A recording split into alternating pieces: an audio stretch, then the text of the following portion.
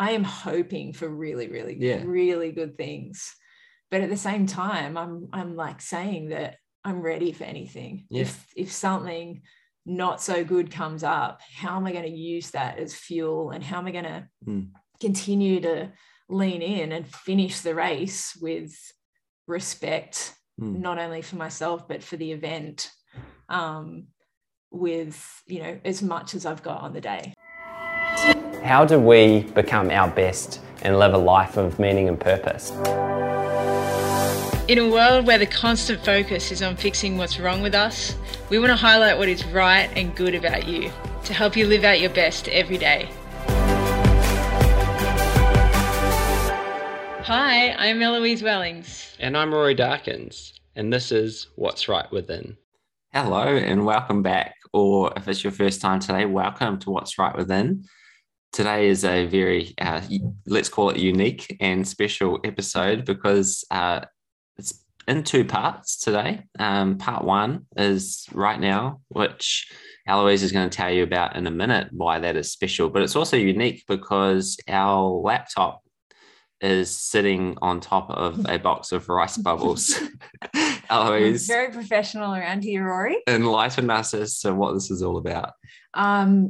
This is all about the Melbourne Marathon. We are down in Melbourne, as you know, and we are going to run the Melbourne Marathon tomorrow, and we're here just to chat about it. And the rice bubbles are because we are carb loading, and that is my choice of cereal, and therefore now your choice of cereal for carb loading, because you're just ghosting me, which is fun. And yeah, just getting stuck into the carbs and full of nervous excitement about what 42.2 kilometers holds tomorrow. Well, that makes two of us. Now, a couple of weeks ago, I was going about my merry way, just normal life. And then all of a sudden things changed quite quickly. Like, can you think back to what happened a couple of weeks ago when you decided to text me about this? Well, yes. Look, it wasn't in my plans either, Rory, okay? But it happened the Friday, so 2 Fridays ago. I sent our tempo results to Nick, and Nick's your coach. Nick's my coach, and therefore your coach. But he just doesn't know it. But yeah, he sent back, you should do the marathon in Melbourne. And then I was mildly alarmed by that statement. But before I could reply, he wrote back, just joking. And I'm like, haha. And then we got chatting about how training was going. And he said, look, if you wanted to have a go, then I wouldn't hold you back. I think that it's good experience. And, you know, another marathon before you run some real majors like championship marathons can only help you learn more about the event. And I said, can you give me, I just need a night to think about it, to sleep on it, knowing that we haven't done a typical marathon build-up. Like, we've obviously ran London and I did a proper build-up for that, but then that was 9 or 10 weeks ago. And since then, you know, like, I spent 2 weeks in hotel quarantine and at least 2 weeks of not really doing much running. So there's a month, and then the last 5 weeks have just been about building up to around, I think our biggest week's been about 120 kilometers a week. It's pretty big for me. Yeah. Yeah. Just not for you. Yeah. So I guess anyway, we came to the conclusion that we were just going to do it. And we and I basically wrote back to him, if you can get my training partner Rory in the race also, then I'll do it, because it'd be great to run it together, and it'd be great to make it feel like kind of like training, and but obviously it's a race as well, and we're going to compete. And then he basically wrote back 5 or 10 minutes later and said, Rory's in and you're in as well, like the marathon. So that was it. So here we are. Here we are. It's interesting how we remember things, because I've got the actual text messages here. And so after you introduced me to the concept of you running the marathon, you asked me, what do I think? Mm-hmm. And I said, there's absolutely no reason why you can't run similar or better than London. You have been training even better than you were leading into that. So it's not a question of fitness. To which you replied, would you run it with me? And I said, I would have to. I thought that was a joke. I thought it was quite funny. Oh, right. I didn't laugh. Your reply was, lol, yes, you would. I must have laughed if I read lol.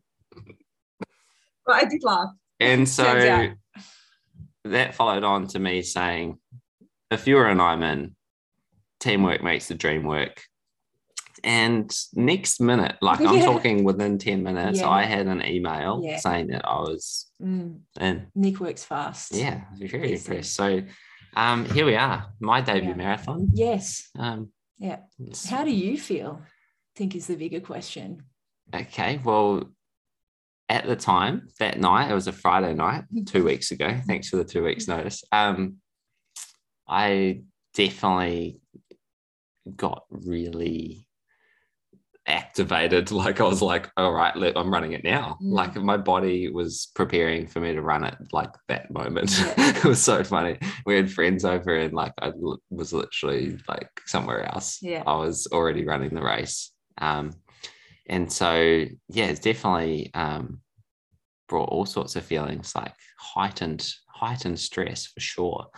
But then when I slept on it, I just like started getting excited about it. And then, I'm so stoked to be here and excited to be able to have a crack tomorrow. And I do think like, I thought it was a good challenge for me, given, like the line of work that I'm in. I'm like, well, you got to practice what you preach, supposedly. So tomorrow's my opportunity to try to do that. But I'm really, my main feeling now is like, I'm excited. And I think mainly because it's a like such a unique opportunity to be able to actually run with you. Like most of these big events, there's like a male and a female start line, right? Like, you run separately. And so it's a great opportunity after the training that we've done together and obviously the podcast and speaking that we do together to be able to join you in your element and just see what that's like, so I'm excited to see what it's like to to pretend to be an elite athlete for a day. My other question was, how long do you think that you'll nasal breathe for? How long do you think you will solely breathe out of your nose? Well, little backstory is that I think I've been nasal breathing in most, if not all, of my running for a while, and I get teased for it a lot. Which I find not from me. I'm not the bully. I do find it quite funny because like it's not like your nose is kind of good at breathing. Like generally, it's what it's built for. So it's not like that unusual to use it for breathing. But that said, I do realize that starting running, breathing through your nose can be a bit of an experience when you first begin, which it was for me as well. But my goal is, because I actually prefer that method now, like most of the time, I would expect and hope to do it most, if not all the way, but not like, it's not dogmatic, it's like, well, you're obviously going to go through the drink stations, so you're not going to squirt the drink up your nose. Well, exactly. And so it's like, we'll see. And I think once it's an unknown space for me those last 15k or so I'm treating it as very much an experiment and like, how can I best breathe, given that I'm doing a PhD in breathing. So it's a really interesting experiment for me to go like, what actually works well for me in those different stages, and open-minded. So I'm sure tomorrow I'll know more than I do now about what really works for me. Yeah. And so how are you feeling about running tomorrow now that we've had a couple of weeks to think about it? Yeah. I feel good. I feel mainly peaceful and joyful about it. And I think I'm kind of taking the pressure off myself because I haven't had the build up that I did for London. And so although I know that I've been training better over a shorter distance. So it's just that tiny unknown of like not having done the mammoth marathon sessions that I did in the build up to London, but I did those for London. So they don't go anywhere. Even with a couple of easy weeks and some, reasonable training. I think I'm just excited to explore the event more and to, I think it's kind of a challenge for me to go in where I'm only half baked. I only feel like, I'm only, a challenge to have a different build up and see what that's like. And that might come up later on in my marathon career where there'll be a really big one, or I might have an injury or illness and training won't look the same, and I'll be able to hopefully look back on this time and go, well, I did all right then. Just, and if not, then there'll definitely be, as our mate Brad Beer says, it's the highs, the lows, and the learnings, and it's the marathon is that you take away the highs, the lows, and the learnings, and that's what I hope to get out of tomorrow, is just another really good experience, no matter what the outcome, and just run with joy. Awesome. And in part 2 of the episode, we'll obviously hold you to that. Yes. Oh gosh. It's interesting though, because a habit you and I have kind of got into in training is before each session we ask a very simple question of each other, of ourselves as well. Tell us about that and how we might use that tomorrow. So the habit, I'm assuming you're not talking about the procrastination. No, you're talking about the successes. So before every session, we've been probably doing this for the last 12, 18 months maybe. And before we start each session, like literally standing on the starting line, we'll talk about what success is for this next workout and what success looks like to us, personally or individually. And usually it's not based on the outcome or the result. Well, there's one rule, right? Yeah, there's one rule. It can't be based on the outcome or the result. Usually it's something like, well, what was yours last week? What was your tempo one last week? My tempo one last week was keeping my breathing relaxed. Yeah. So it was like, I said it slightly differently. It was like, how pleasant can I breathe? How pleasantly? That's probably not even a word, but that's what it worked for me. How pleasantly can I breathe on this tempo? Yeah. Because it was just like a challenge to say, all right, well, it's tempo, so it's not all out. Yeah. Like, see what you can do to just keep your breathing feeling as good as you can. Yeah. And I think there's, I can't remember, but there's been, like, for example, I know that we've done workouts on really hot days, and it's how calm can I stay when I start to get really hot? Like, how calm, how relaxed can I breathe? How relaxed can I run when I start to get really hot? When I start to feel the heat and feel overwhelmed by the heat. And that was the goal, and that was, success is. Yeah. Cool. And so what success is tomorrow? Yeah, well, I hadn't even got there, and you preempted the question beautifully. Well, we're not on the starting line, are we? No. I think tomorrow is about how efficiently can I run between each drink station? How efficiently and calm, and how well can I manage my energy between the, you know, for 42.2 kilometers? How well can I manage my ability and my physical ability and my mental ability between the start and the finish? Yeah, awesome. And I'm assuming you want to know mine.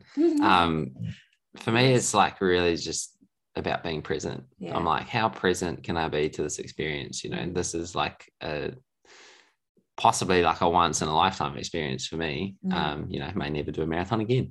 No, but certainly to be able to line up and run with you, like I think just be as present for each aspect of the experience. And so present and curious for me, because I think curiosity, you know, because it's all new, you know, it's so easy to kind of try to imagine what it's going to be like. But I think for me, you know, curiosity is so powerful to go, well, I'm just open to all the newness and all the, you know, anything that could come, and almost like just be really up for any aspect of, and so anything that could happen. So if I'm present and curious, I think that's a mindset that's going to, you know, leave open all the possibilities of things being really great, whilst also, you know, giving us what we need, I guess, to get through, you know, any of the challenges that are obviously going to come along the way. Like it's a marathon, so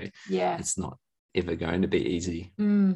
I think that's I mean, that's good. Can I have that? Can I take that one as well for me? Yeah. You can, and I like that, because you do have to be so flexible, and flexible in terms of like what challenges come up.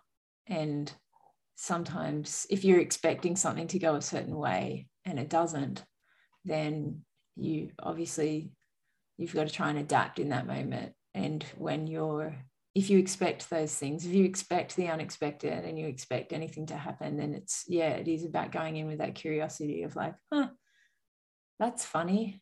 You know, keeping it kind of light and not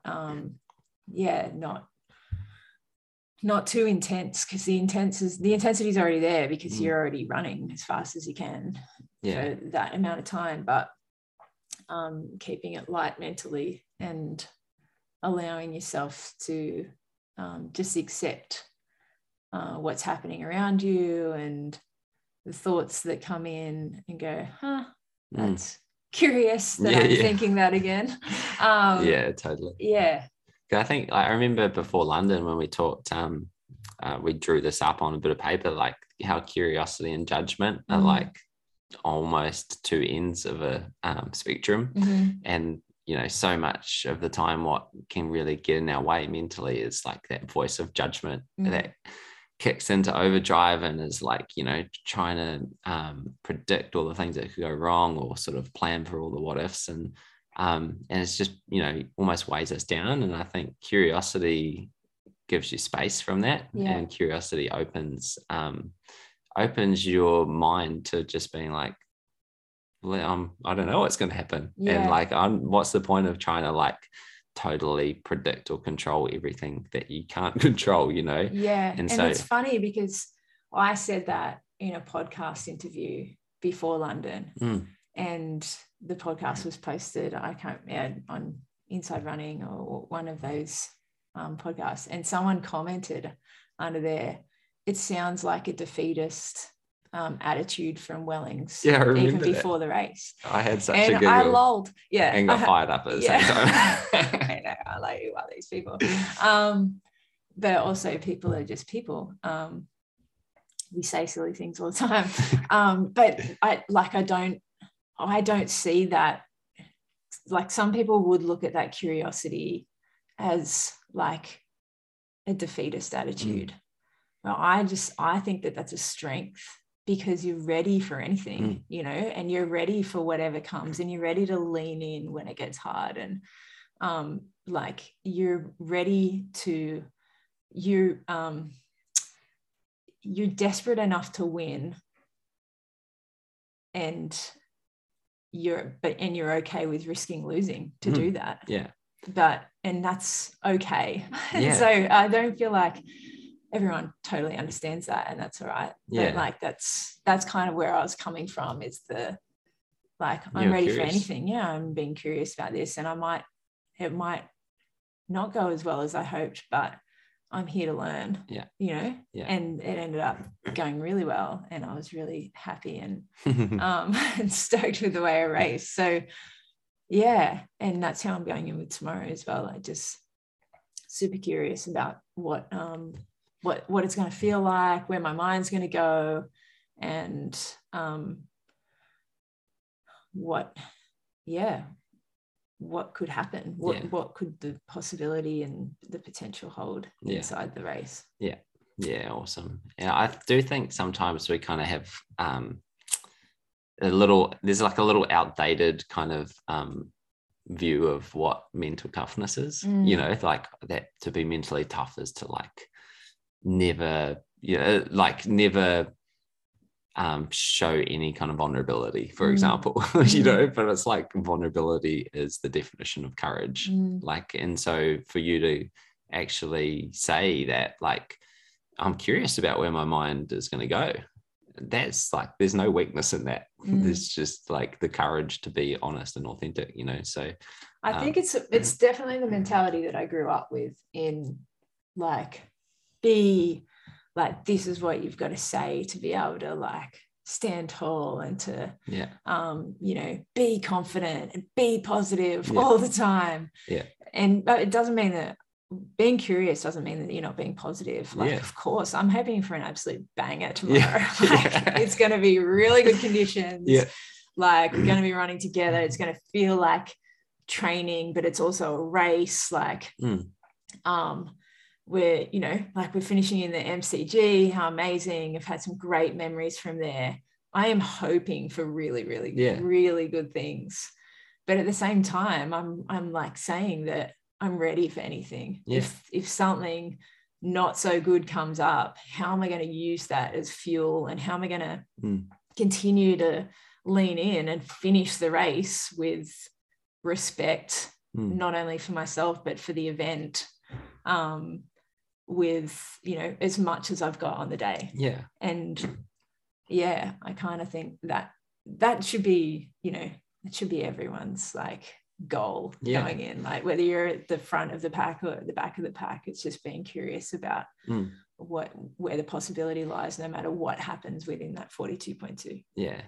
Totally. Because I think with anything, if you hold on too tightly, like if you really like, you know, maybe take that sort of like slightly old school view of mental toughness, and you're like, I'm just going to will this into happening, then you actually, like, by holding on too tightly, I think you actually close off some of the higher possibilities of, like, you know, because there is such vulnerability in high performance, because the definition of vulnerability is like when you can't control the outcome and there's risk of emotional exposure from that. And like, no one can control the outcome. And so, like, just, I think being open to that reality of like, I actually can't control the outcome of the time I run completely. And I'm willing to put myself in a position where I risk emotionally kind of, you know, it being a great day also, or, you know, not a great day, whatever. Like, you have to kind of lean into that unknown in order for it to have the potential to be great. And I think that's what the courage aspect of it is. And, you know, I think that's when sport teaches us about who we are and helps grow us at a kind of deeper level. I think it comes from being in those situations where we get to choose, like, all right, how am I going to respond to this? And, you know, like, how do I want to be in going through this unknown? And so I think that's the beauty of the marathon, in a sense. And certainly what I'm excited about is like that unknown of like, all right, how am I going to respond when it's really hard? Like, and how can I get the best? How can I be my best when I'm at my worst? Or, you know, how could, like, when I feel my worst, how can I bring my best in that? And that's like a challenge that I think is worth embracing, without knowing how it's going to go. Yeah. Like, you know, it's about finding the answers in the moment of like, all right, find something that you can do, something that you can control in order to move toward what you care about here, regardless of what's happening around you, or what's just happened, or how you're feeling. Like, that's the challenge where we grow. I think we really grow from. So it's exciting. Yeah. And a little bit scary. Good luck. Thank you. See you out there. Well, here we are. Here we are. Part 2. Eloise, it's pretty funny to me that we left part 1 on the note of, you know, you can't always control what happens. And, you know, it's about embracing the growth that comes from leaning into the unknown and the vulnerability that brings. And yesterday was quite a day of that. It was. And we're going to get into the details of that soon, and the takeaways that, you know, certainly my takeaways from that, and obviously your learnings and takeaways from the day. But before we dive too deep, 2 questions. One, how are you feeling this morning, one day after running? I actually feel pretty good. I was surprised this morning when I got up. I did get up at 3 a.m. I woke up naturally at 3 a.m. this morning, and like I was a little bit achy, and I didn't feel like I could get back to sleep unless like I got up and moved around a bit and then went back to bed. So I just got up, did a lap of the house, did a hot lap of the house. You ran a lap of the house? I limped a lap of the house inside, not outside. That would just be weird. I'm not sure. Hopefully I didn't wake Johnny, but I actually feel heaps better than I did after London, which is surprising because obviously we didn't have the same build up. I was worried that I would be more sore. But yeah, I seem to have recovered. Maybe I'm speaking too soon because it's less than what's just on. I sort of 24 hours after. But yeah, no, I feel pretty good. And the second question is, how are you feeling about the race itself? Because, you know, from my perspective, like you absolutely nailed our plan, and also, you know, controlling what you could control. Like not everything went to plan, but the things that you could control, you did an amazing job of executing and also adapting as we went. So how are you feeling, like, you know, overall about the day that was the Melbourne Marathon? Yeah, no, I mean, it was such an amazing race, and so much happened within the race. And the marathon has been like, it's been said about the marathon that it is like truly an unfolding story for each and every person that is running. And that's what it was. And there's like a satisfied dissatisfaction, if that makes sense. Because obviously the A goal was to win, and I didn't get to tick that box. Millie had a great day. She's just on fire, and she's been waiting for a race to come up. I know that this is, I think, the 5th marathon that she's entered in the last 2 years, and this is the first one that hasn't been cancelled. So Millie just had an incredible day, and she's an amazing runner, and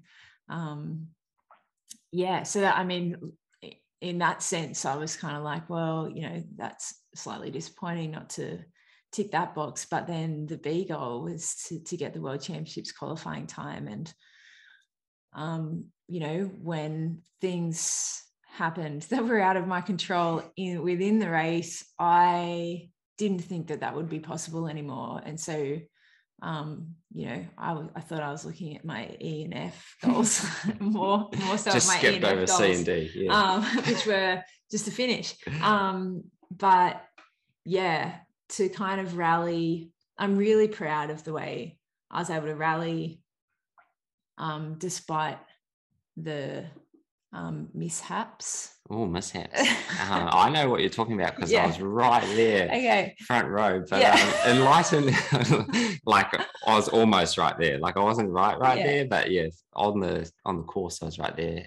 So like I felt from the very start that I needed to go to the bathroom And I tried to go as many times as I could, as all runners do before starting the race. This is like runner's nightmare. Yeah, right? it really was. And it was my biggest nightmare going into London. And I didn't even think about it in the race. It just wasn't a thing.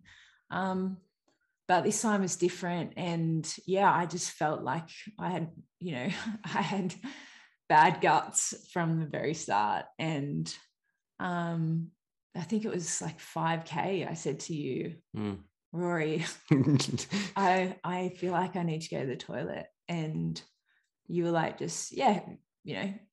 cool. Just run another couple of minutes and see how you feel. And I did that. And I actually felt better. And then, I just kept getting waves of needing to go to the toilet, and like to the point where I couldn't take any of the earlier drinks as well, because I just didn't think that my guts would be able to deal with the drinks and the calories. This is too much information. No, we're at drinks. This is fine. Drinks is okay. Yeah. And then, at 15K, we were running along the Beaconsfield Boulevard, and I remember seeing a toilet, and the surf club toilet, and I've stopped at that bathroom before on a run, on a training run, and I thought, if I still need to go when we come back to that point, I'm going to duck in there. And I think we talked about it a number of other times in that next 5K, and what we did is exactly right. Like, I was trying to get through it and trying to not stop. But it got to the point where it was like, this is going to slow me down if I don't anyway. And so I'm just going to rip the Band-Aid off, stop, and then just believe that I can make up for lost time. Yeah.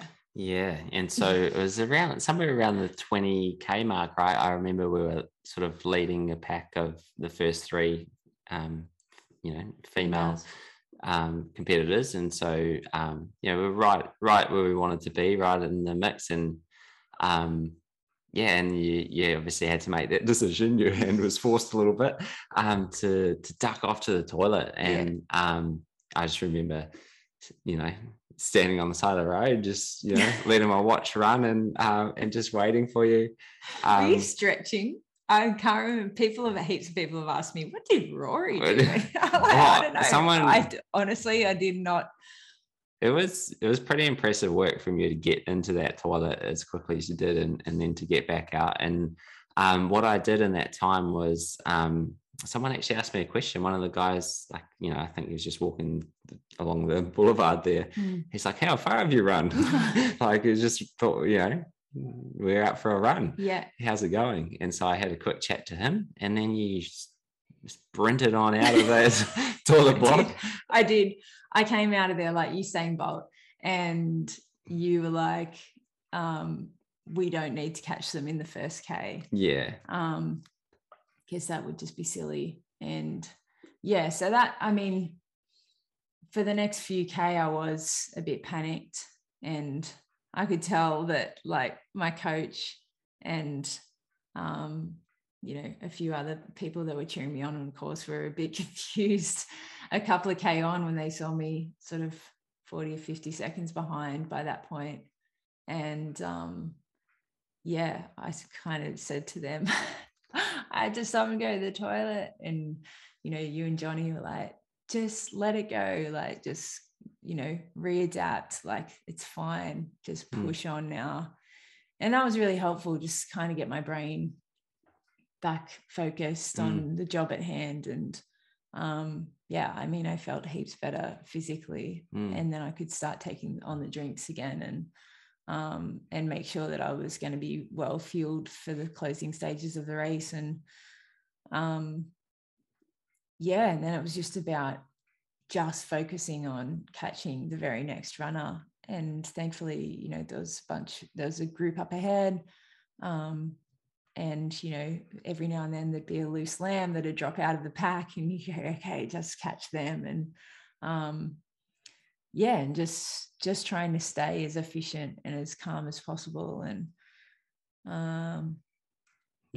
It was obviously it's not the sort of thing you ever wish upon anyone, let alone want to or expect to happen to yourself. But from my perspective, like I just was so impressed with how once you accepted that was the reality in the present moment, that you just switched back to, okay, what can I do now? What's the next best thing to do? Like, what do I do in the next kilometer, the next 5 kilometers? And you kept your eyes, on what was right ahead of you, rather than, dwelling on what had happened, or, wasting energy on, trying to control something that you can't control. And it is pretty funny how, the first part of this episode, we were talking so much about, just the power in choosing, to controlling what you can control. And I think, there's great sayings about you can't control what happens, but you can control your response. And, I think that's such a great example of, no one can control whether, you have a toilet emergency or not.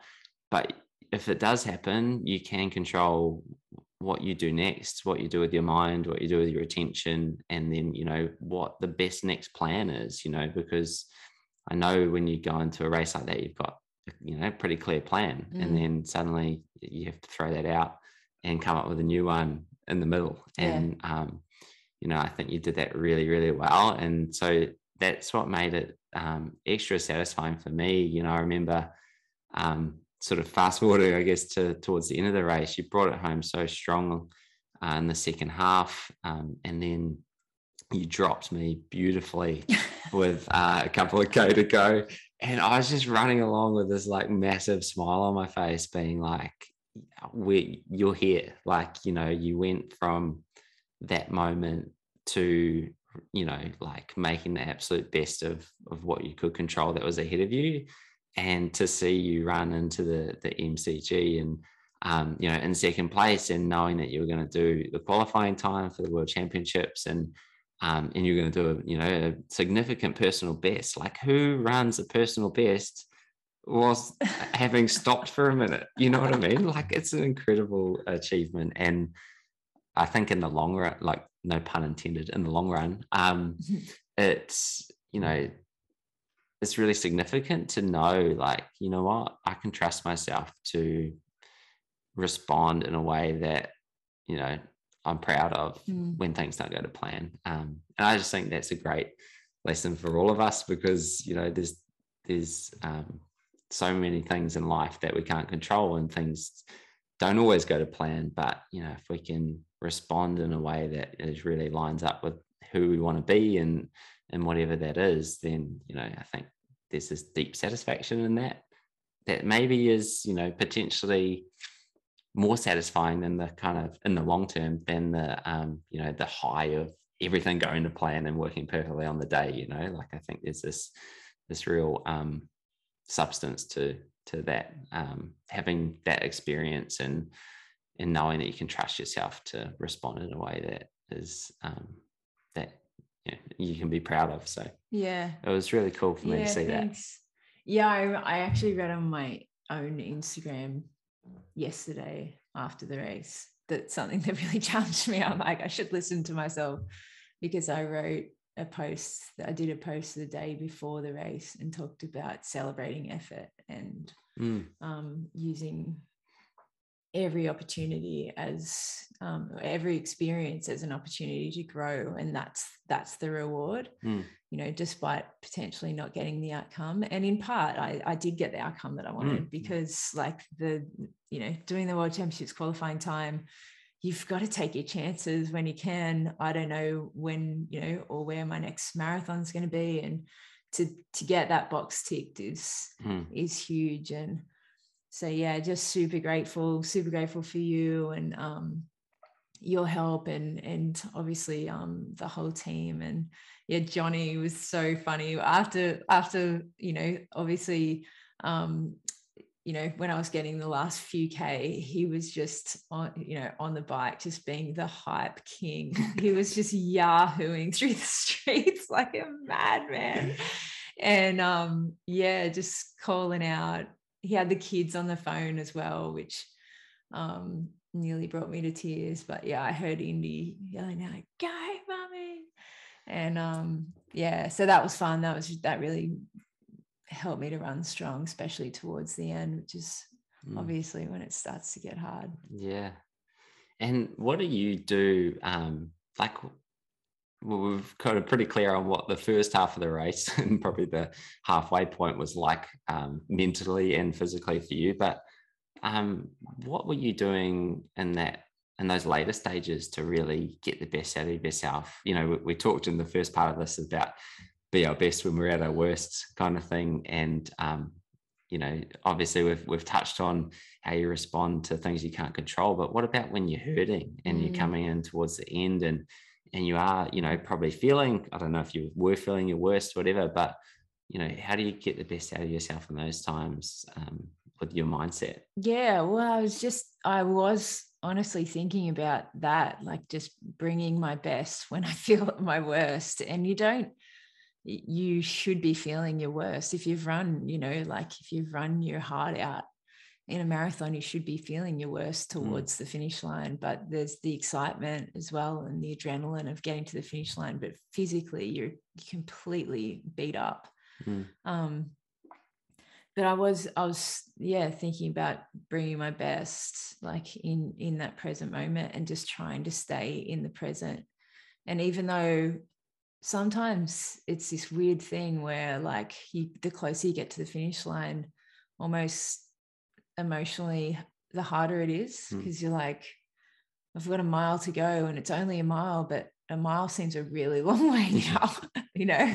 Yeah. And I don't know if I can do it. Like, I think when you're so fatigued, sometimes you do, like, those thoughts do pop up. But I think just quickly coming back into that present moment, thinking and running as efficiently as I could, and, you know, just tap, tap, tap, tap, tap, tap, tap. Like, that's all I have to do is just keep tapping away.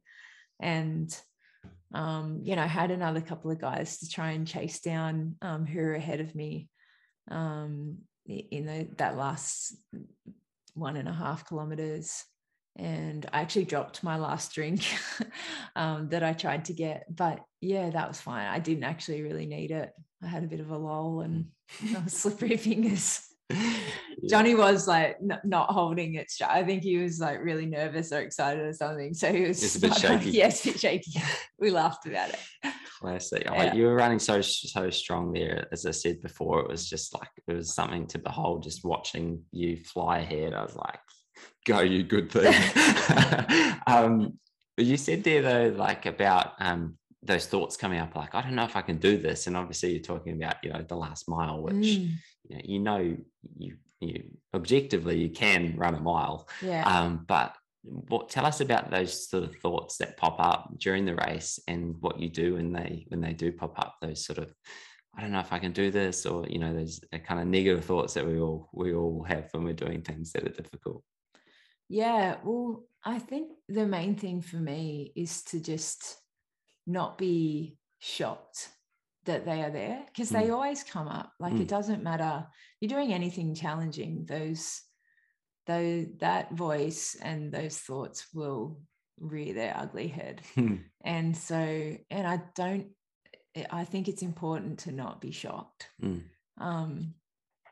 and just acknowledge them, and then almost be your own, you know, cheerleader.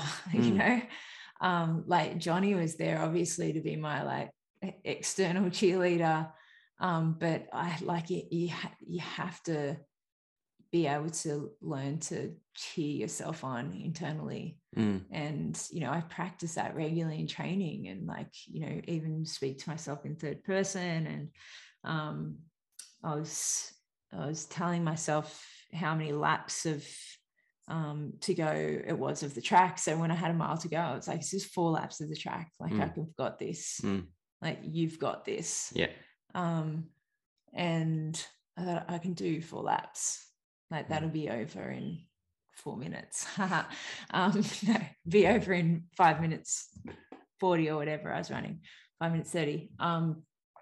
But yeah, just go back to what I practice in training when it gets hard. And I think that's the beauty of it, is that, you know, that's a skill or a skill set that, you know, if you practice, you can count on it just like any other skill, you know. And I think so often, you know, the mistake we can make is to, you know, rely on coming up with something helpful in the moment that we've not practiced before. But I think if any challenging situation or training session or anything is actually seen as an opportunity to rehearse how you want to speak to yourself, you know, in a way that is most helpful and most, you know, that best moves you towards what you're there for, you know, which is for you, I know, was to know that you had given it your best effort on the day. And so, yeah, it's a skill set that's not easy and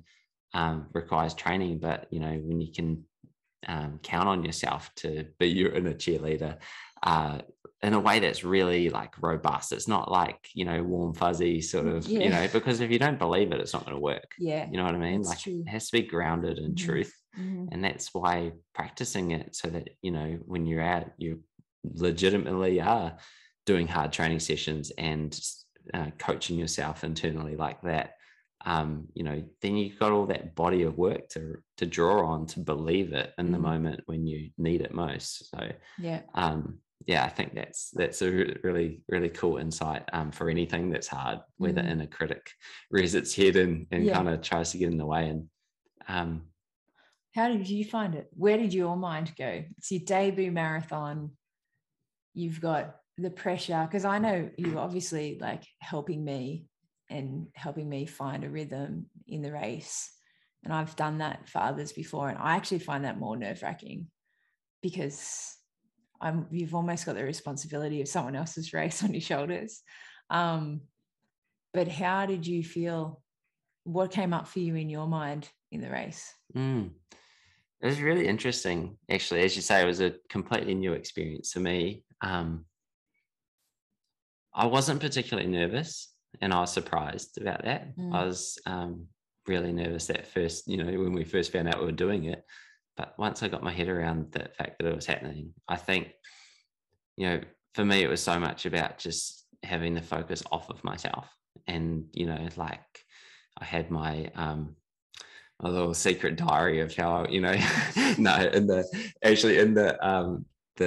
Innate app that we've built, you know, a lot of the questions are like, how do you want to be today and what's important to you today? And it kind of delves into, you know, like really getting clear on like how you want to approach any situation. And so I was kind of drawing on that to go, you know, I've planned how I want to be in this, and I know what's most important to me out here. And that was doing what I could, doing what I could to best help you in any moment. And I think having the focus off of myself actually helped a lot, because, you know, certainly the science around flow state kind of tends to support that too, that it's like when you're not focusing on yourself, you're actually just deeply focused on the challenge in front of you and what you can do in the moment, then it helps you get out of your own way and into flow. And so it was probably an advantage for me that it wasn't all about me. You know, I think in many ways it was easier because it was not about me. Right. So it was fun. And, but still going along because, you know, I felt that, you know, sense of responsibility of like, I want to, you know, do everything I can for it to be a great day. It was really interesting, the thoughts that did pop up. Like every now and then there would be that like, oh, I'm feeling really good. And then a minute later it'd be like, I can't possibly keep feeling like this for the whole way. When's it going to all go wrong, you know? And so there's definitely that voice would pop up like, can I run another 10K like this? And it was so funny because it wasn't really based on how I was feeling. It was almost just based on the unknown of like, oh, I haven't been there before. So I didn't know. And so it would pop up, but quite a lot. And I think my kind of takeaway from that, from my experience, you know, yesterday was, I really think that you can't mentally trick yourself into running a good marathon if you haven't done the work. You know, physically, you know, you have to be ready to do it. And deep down I knew I was, physically all right to be able to do it. But it was a question of, mentally, can I, be my best when I'm at my worst or when I feel my worst? So I don't think you can mental skill your way into running a great marathon that, you don't have the physical base for. But I definitely think that you can put mental limits on that hold you back from being able to do what you physically could. And I think that was so striking to me yesterday, that probably more so than other events, that it's like, I think that voice in our minds that pops up and says, oh, can you do this? Maybe you should slow down a little bit.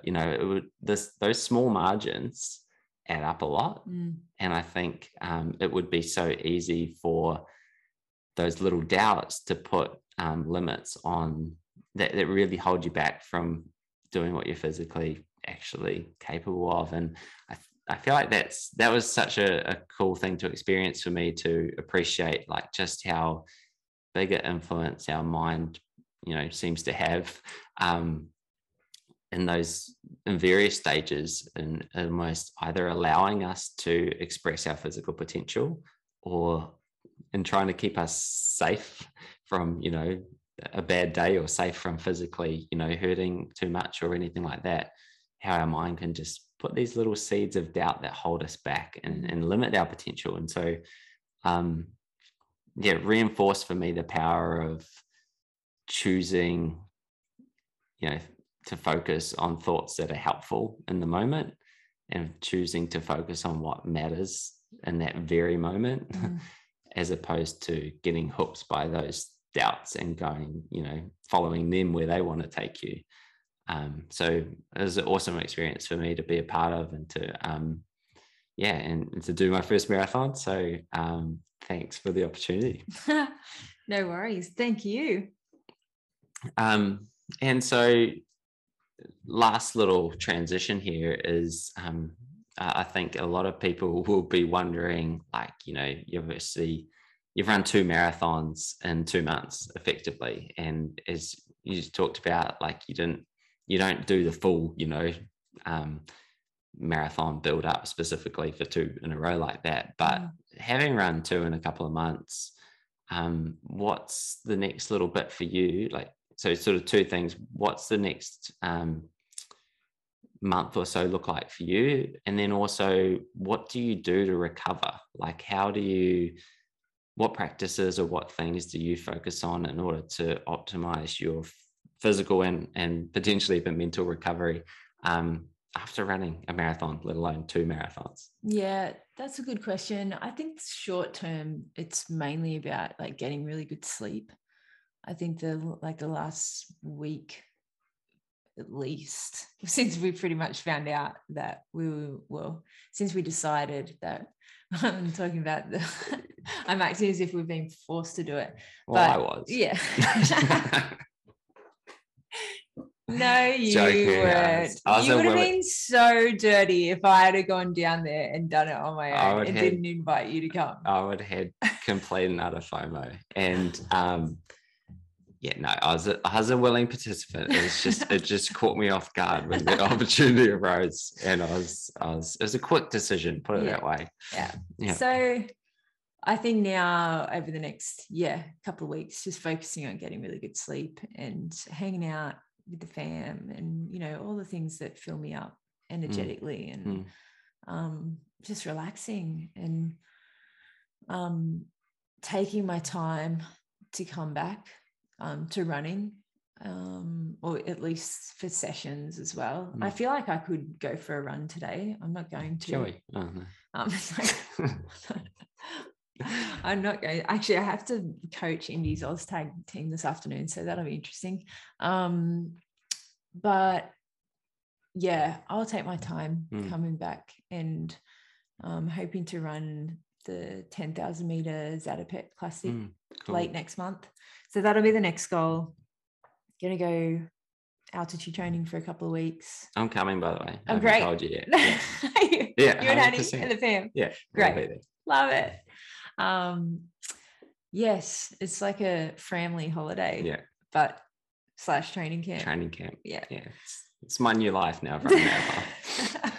Now that you're a marathoner. That's right.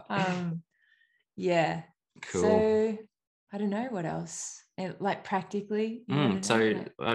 On sleep, for example, Yes. like what do you do to help yourself sleep well? Like what does that look like for you? Yeah, I do a bit of a breathing exercise. Like I try and wind down a lot better than I used to before I go to bed. Do a breathing exercise for about 4 or 5 minutes, which is courtesy of your Innate app, the Innate app. That just helps me regulate my nervous system and really bring things down to a level at which I can relax enough to fall asleep. And then even just thinking about it is making me sleepy. Yeah, I could hear your voice. I was about to joke and say, shall we just do that right here on the podcast? Now everyone listen up. Yeah. No, we will not. Snoring in 2 minutes. We will not be recording in podcast breath practices, just FYI. I don't think that's for us. But so with that one, if anyone wants to try it in their own time, it's just making the exhale longer than the inhale is the kind of principle we're working from with that. So breathing in comfortably, you can hold for a little while, 3 or 4 or 5 seconds, whatever's comfortable, and then make an exhale longer than the inhale. Obviously we've got sort of specific patterns that work within the app, but if you want to try it out and you haven't checked out the app yet, then just try focusing on the exhale being longer than the inhale. And if you can comfortably breathe through your nose, do it nose in, nose out, which helps to slow the breath down and activate that kind of rest and digest part of the nervous system. Yeah. There you go. Yeah. Cool. Well, we will be doing some serious podcasting over our training camp, and so I'm excited for those episodes and to join you in this official capacity now as your full-time training race partner. And we're excited for the build up towards Zatopek next year and beyond. A final note. Like for me, yesterday was such a great celebration of just life, seeing thousands of people all at the, such a historic venue of the MCG. I grew up playing cricket, and so it was quite significant to for me to be like, wow, we're in the MCG, and just seeing so many people out there, community, everyone like so encouraging. You're very famous out there on the course, I have to say, with the amount of everywhere I went I was hearing your name. But jokes aside, I think just having that sense of community and people being, together and cheering each other on toward, everyone just doing their best on the day. I just felt like it was quite a moment after, the long lockdowns that we've had and kind of the lack of those sort of mass participation activities over the last few years. And I was really like heartwarming to experience that and see, it's like the best of society in so many ways, right? When everyone rallies around like people's effort and strangers are cheering you on, and it was awesome. It was beautiful. It was beautiful to watch, the 4.5 hour marathon runners coming through at the end. And, you don't get, it's not every day you get the opportunity to finish a marathon inside the Melbourne Cricket Ground. Like it's so historic for so many reasons. And it really was a celebration of humanity. And it, like a race like that, it unites people.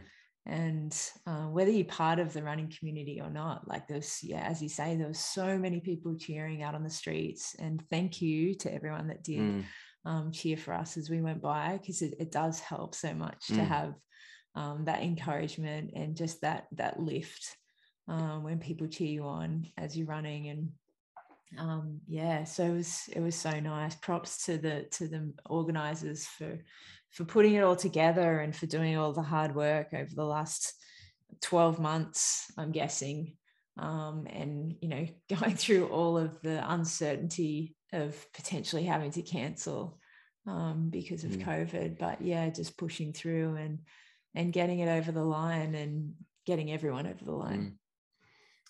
So good. All right. And so surprise Rory's wrap for you today.